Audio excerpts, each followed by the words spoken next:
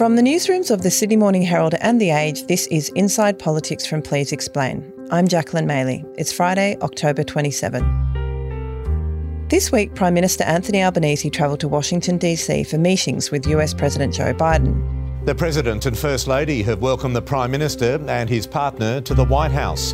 The dinner date following the announcement of a... Top of the agenda for discussion was the AUKUS submarines deal. Albanese also wanted to talk about the trade of critical minerals, commodities which represent a growing export market for Australia. But this agenda was complicated by the domestic politics of the US right now. The looming crisis in Washington. The clock is ticking to avoid a government shutdown with less... Against all odds, Congress found a way to avoid a government shutdown. The bill is passed, and without objection, the motion to reconsider... Back on the home front, Indigenous leaders emerged from their week of silence following the failed Voice to Parliament referendum. And they released a letter which said that the majority of Australians had committed a, quote, shameful act by voting no, whether they knew it or not. So what does the Prime Minister hope to achieve in Washington? Will his efforts in Washington score him any points at home after the catastrophic failure of the referendum? And what will Albanese do now on the issue of Aboriginal disadvantage? Our chief political correspondent David Crowe is in Washington, so this week Bruce Wolpe joins us for the US part of the chat. Bruce is a senior fellow at the United States Studies Centre. He worked for Prime Minister Julia Gillard and he has just written a book called Trump's Australia. Later on, we will welcome our federal political correspondent Paul Sakal to discuss the aftermath of the Voice referendum. Bruce, welcome to Inside Politics for your first time. It's fantastic to be here with you. Thank you so much. It's lovely to have you. Now, Prime Minister Anthony Albanese is in Washington for a 4-day trip to visit President Biden and to have bilateral talks with him. What are the main goals for the trip from the Australian side? This relationship is about as deep as the United States has with any other country, and I include Israel in that, and I include the United Kingdom in that, and Canada in that. And it has many layers to it. It's a relationship of trust, and I think this visit symbolises that. This is the 9th visit that I've had with President Biden. I got to meet President Biden when he was Vice President Biden just next door here some years ago. And when you look at what was announced as far as the agreements that were reached, they were in over a dozen areas. It is extremely rich. So this is a make good. It's a continuation of the alliance. It comes at a time when China is in the balance. Which way is it going to go? And both leaders are going to see President Xi in the coming days. And that's all really significant. So I see this as much more than just embroidery or symbolic on the relationship, but just digging deep on all the areas that they care about, a focus on the Indo-Pacific, but then also on other trouble spots in the world, such as Gaza, Israel, things like that, and Ukraine. Mm. And what are the main things that they've agreed in terms of Australian trade? We've heard a lot about critical minerals. Yes. Australia obviously has critical minerals that we can mine, which are important for renewable energy technology like wind turbines, batteries and solar panels, I think. The US wants to be less dependent on China for those critical minerals, yes, for obvious reasons to do with the geopolitics of that region. So this is also good for the US to sort of shore up their supply chains with a reliable ally like Australia. Is that right? It is, and it's also fantastic for Australia because it's now in a more pivotal position on something that's going to be really decisive in new technologies and clean energy and battery and so forth for years to come. It's a win-win. AUKUS, of course, then the range of agreements and cooperative programs on new technology, artificial intelligence, telecommunications infrastructure, climate change, clean energy. Pacific cables are going to be to link Pacific Islands and to improve their telecoms infrastructure and so forth. There's going to be banking integration, space launches. Cape Canaveral's coming to Australia, so there will be more things going upwards out of this continent. Let's talk about AUKUS because that is probably the primary reason why Albanese wants to sort of shore up the relationship and to make sure that that agreement, which is enormously important for our strategic interests, which we've put enormous amounts of money into and will do so for the foreseeable future, that deal is contingent upon the US Congress and the US Congress legislating to progress it. The US Congress is in somewhat of a state of disarray at the moment. I wouldn't get too concerned. Tell us about the disarray. They've just elected a new speaker. They've for the time being. When these things come up sometimes, this year I'm saying more, it's unprecedented how many times I use the word unprecedented to describe what's going on. But there's never been anything like the drama that's occurred with a new Speaker of the House of Representatives. Congress has a new House Speaker tonight, ending 3 weeks of uncertainty and chaos. It was finally resolved this week with a very conservative fellow. A relative unknown, Louisiana's Mike Johnson, to the Speaker's podium. A lot of people have expressed some doubts. Is AUKUS really going to survive, and will Congress pass the legislation? I've never had any doubt about it. When there's a will, there's a way. And the relationship with Australia is as bipartisan as you get. And the concerns are really on making sure that the U.S. submarine capacity priorities are met. And they will be met. I thought it was really significant that President Biden said he has full confidence that this will be enacted by Congress, and Prime Minister Albanese said the same. And he has met with all the significant players in this in Congress. So there's some noise, but the signal is this thing is going to go through, and I think it has really broad support. Talk to us a little bit about the pomp and ceremony of a prime ministerial visit to the US. We saw that on arrival, Anthony Albanese and his partner Jodie Hayden had a little private dinner with Jill and Joe Biden. And then, of course, there was the state dinner. The state dinner is a very grand affair. What does it involve? Is it a big deal? Why is it a big deal? Does everyone get one? Not everyone gets one. Again, there have only been 4 state visits during the Biden presidency. It was President Macron of France, the head of South Korea, Modi of India, and now Anthony Albanese as prime minister. There is quite a pomp and ceremony when the prime minister first visited the White House and on the South Lawn. You can see some of the crowd here, some almost 4,000 people. That includes staffers from the embassy, from the White House, friends and family that are here to greet the prime minister as he makes his way for his official visit here at the White House, meeting with President Biden. And you have military review, and you have bands, and you have crowds, and you have speeches, and it's really a lot of hoopla.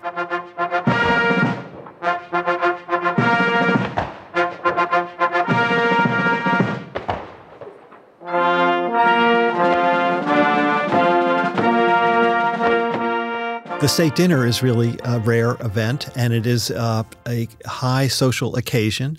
It's extremely formal, but cuts across the formality between 2 leaders so that they can really engage with the web of networks that support the bilateral relationship of whatever country is involved.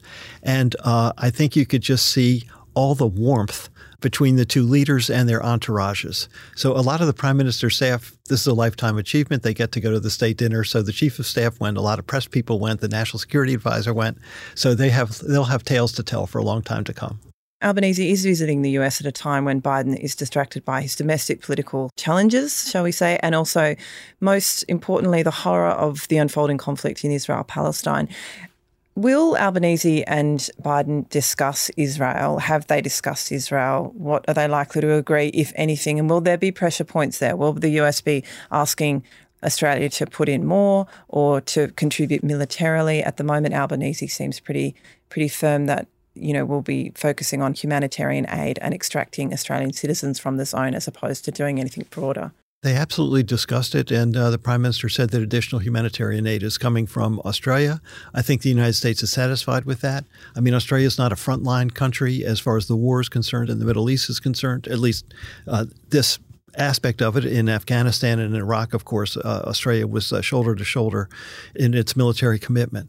So no, I think the Prime Minister would have gained a lot of insight into President Biden's thinking, and he's pivotal to this. The visit to Israel, his guidance and counseling of the Israeli government and what it should do, the focus on humanitarian aid, the focus on a 2-state solution as being ultimately the road to go down in resolving this conflict. And I think those messages are shared by the Australian government and are heartening to efforts to truly use this terrible crisis and ordeal to kind of break through into something that could possibly resolve it. So I see all those things being served. Obviously, there's a huge difference in the degree of engagement between the US and Australia on Israel and the Middle East generally. But is there a sort of difference in policy I'm thinking, is it likely down the track that the US will get involved militarily in this conflict and there will be pressure on Australia to follow? The US is already militarily. 2 carrier groups are in the region, and the strongest signals are being sent to Iran, as President Biden likes to say, don't. I don't think there's an anticipated role for Australian military. I haven't seen any discussion of that. But again, I think where there's a bigger difference is in the political culture of both countries. And I think there are arguments between pro-Israel and pro-Palestine and so forth. I think they're slightly more raw here than in the United States. Polling in the United States shows a real uptick in support for Israel. Here, there is that, but there's also a strong uptake in support for Palestine. So I think there's a little bit of a difference, but I don't think it alters the posture of either leader and where they've said this is our policy in the Middle East. I don't see there's any change in policy for Australia as a result of this visit to Washington. Albanese is also expected to raise the plight of the WikiLeaks founder Julian Assange, who Washington is attempting to extradite to the US to face charges over the publication of classified documents. Will Albanese get a sympathetic hearing from Biden on the issue of Assange? I think the hearing he will get is if it is raised, and I have every reason to believe it has been raised. I think what he would get from the president is, I understand what you're saying. I appreciate it. Thank you very much. But I don't think the president would signal anything on this for the fundamental reason. There's something deeper as to wherever Joe Biden is on this issue. He has separated himself from the Justice Department, and any decision taken by the Justice Department to prosecute or pardon or give dispensation to anyone throughout his presidency said, I am not having Donald Trump's administration. I do not direct the Attorney General as to who to indict and who to exonerate and what to do. It is up to the Attorney General. And wherever President Biden has been under investigation, and he is, a special counsel is looking at his use of classified documents, it has been independently taken by the Attorney General. So the address to resolve the Assange issue is the Attorney General. And I really hope that Australia is making a full court press with the Attorney General.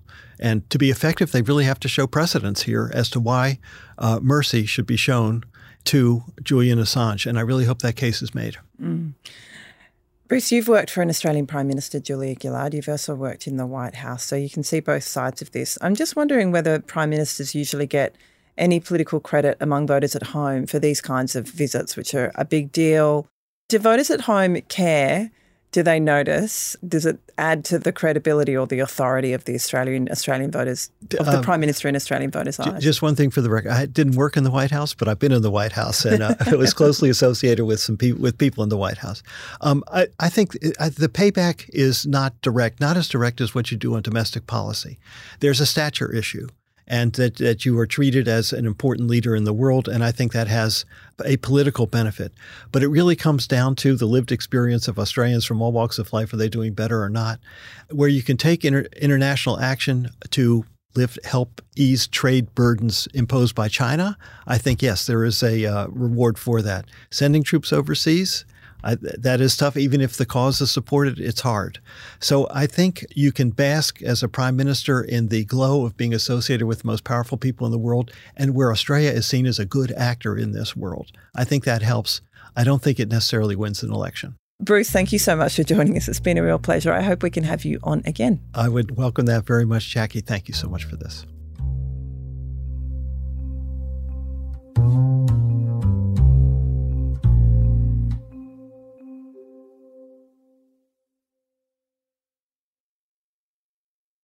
Now we will welcome our very own Paul Sakal, federal political correspondent, to discuss the fallout from the Voice referendum, which already seems so long ago.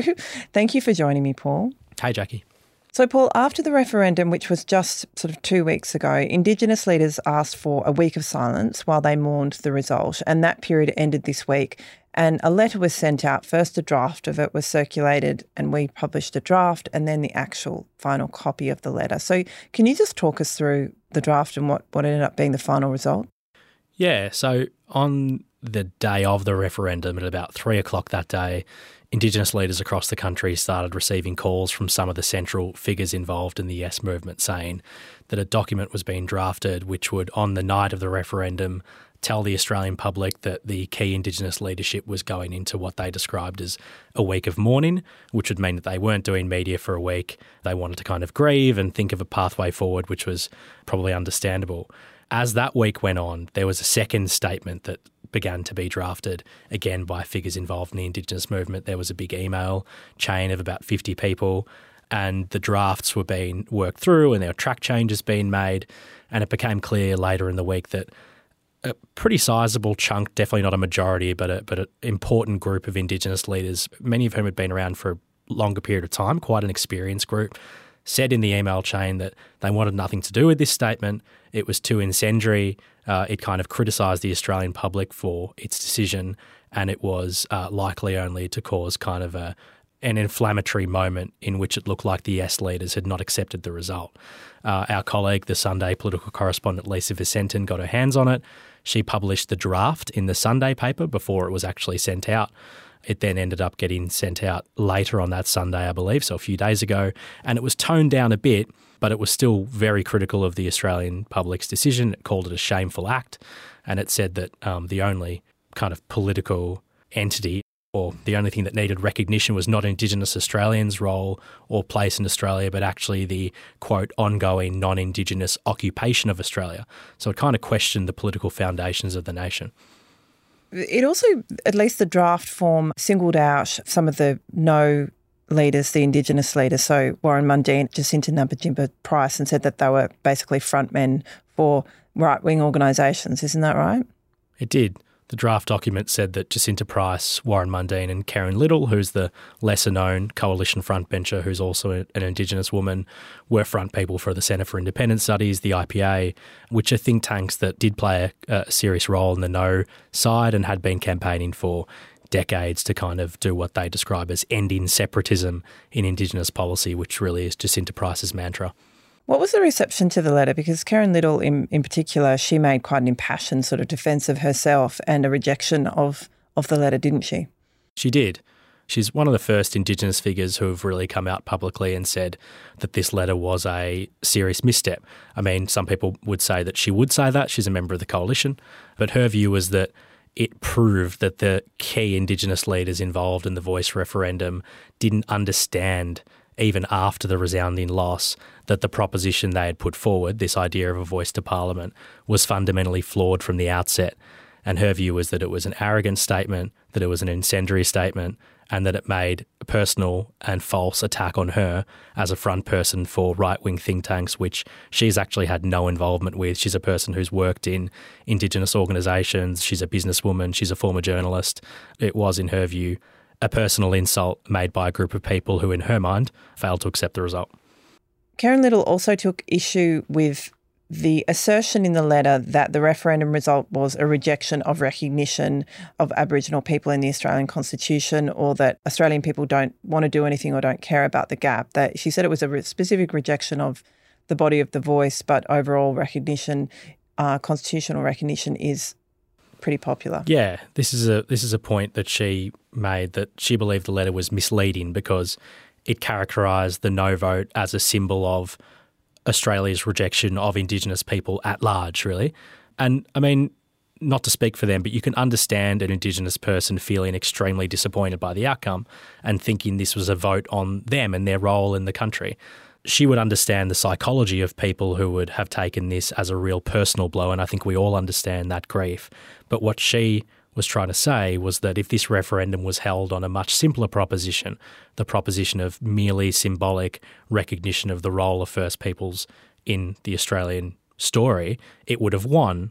And to characterise this as a rejection of that fact is, in her mind, dangerous and doesn't send a positive message to the Australian community. It leads people to believe that Australia is fundamentally, at odds with its Indigenous heritage. So we've had this war of words this week over this letter and the drafting of the letter, but I want to just ask you briefly about sort of concrete policy developments, if there have been any. I mean, the government, there'll surely be pressure on Anthony Albanese to propose a policy that actually addresses Aboriginal disadvantage, given that his preferred policy has failed so spectacularly. Have we seen anything along those lines from the Prime Minister yet? The Prime Minister hasn't given any detail about next steps. He says he's waiting to kind of hear from the Indigenous leaders who are in this period of grieving. Some of the key Indigenous leaders are meeting this week, and there may potentially be some movement from the Indigenous leadership soon. The PM's away and has moved on to international affairs and kind of bread and butter issues. I think it will actually take quite a bit of time for the dust to settle and for there to be any kind of serious engagement between the Indigenous leadership and the top levels of government on a way forward. At this stage, we've heard very little from government about what their next steps are on not only reconciliation but new ways to close the gap. But Linda Burney did say on election night that she hoped to have new policies, practical closing the gap policies within the next few months, but we don't know what they'll be. Okay, well, when they're announced, we will have you back on, if not before. Paul, thank you so much for joining us. Thanks, Jackie. Today's episode of Please Explain was produced by Chi Wong, with technical assistance by Debbie Harrington. Our executive producer is Ruby Schwartz. Please Explain is a production of The Age and the Sydney Morning Herald. If you enjoy the show and you want more of our journalism, subscribe to our newspapers today. It is the best way to support what we do. Search The Age or smh.com.au/subscribe. I'm Jacqueline Maley. This is Inside Politics from Please Explain. Thanks for listening.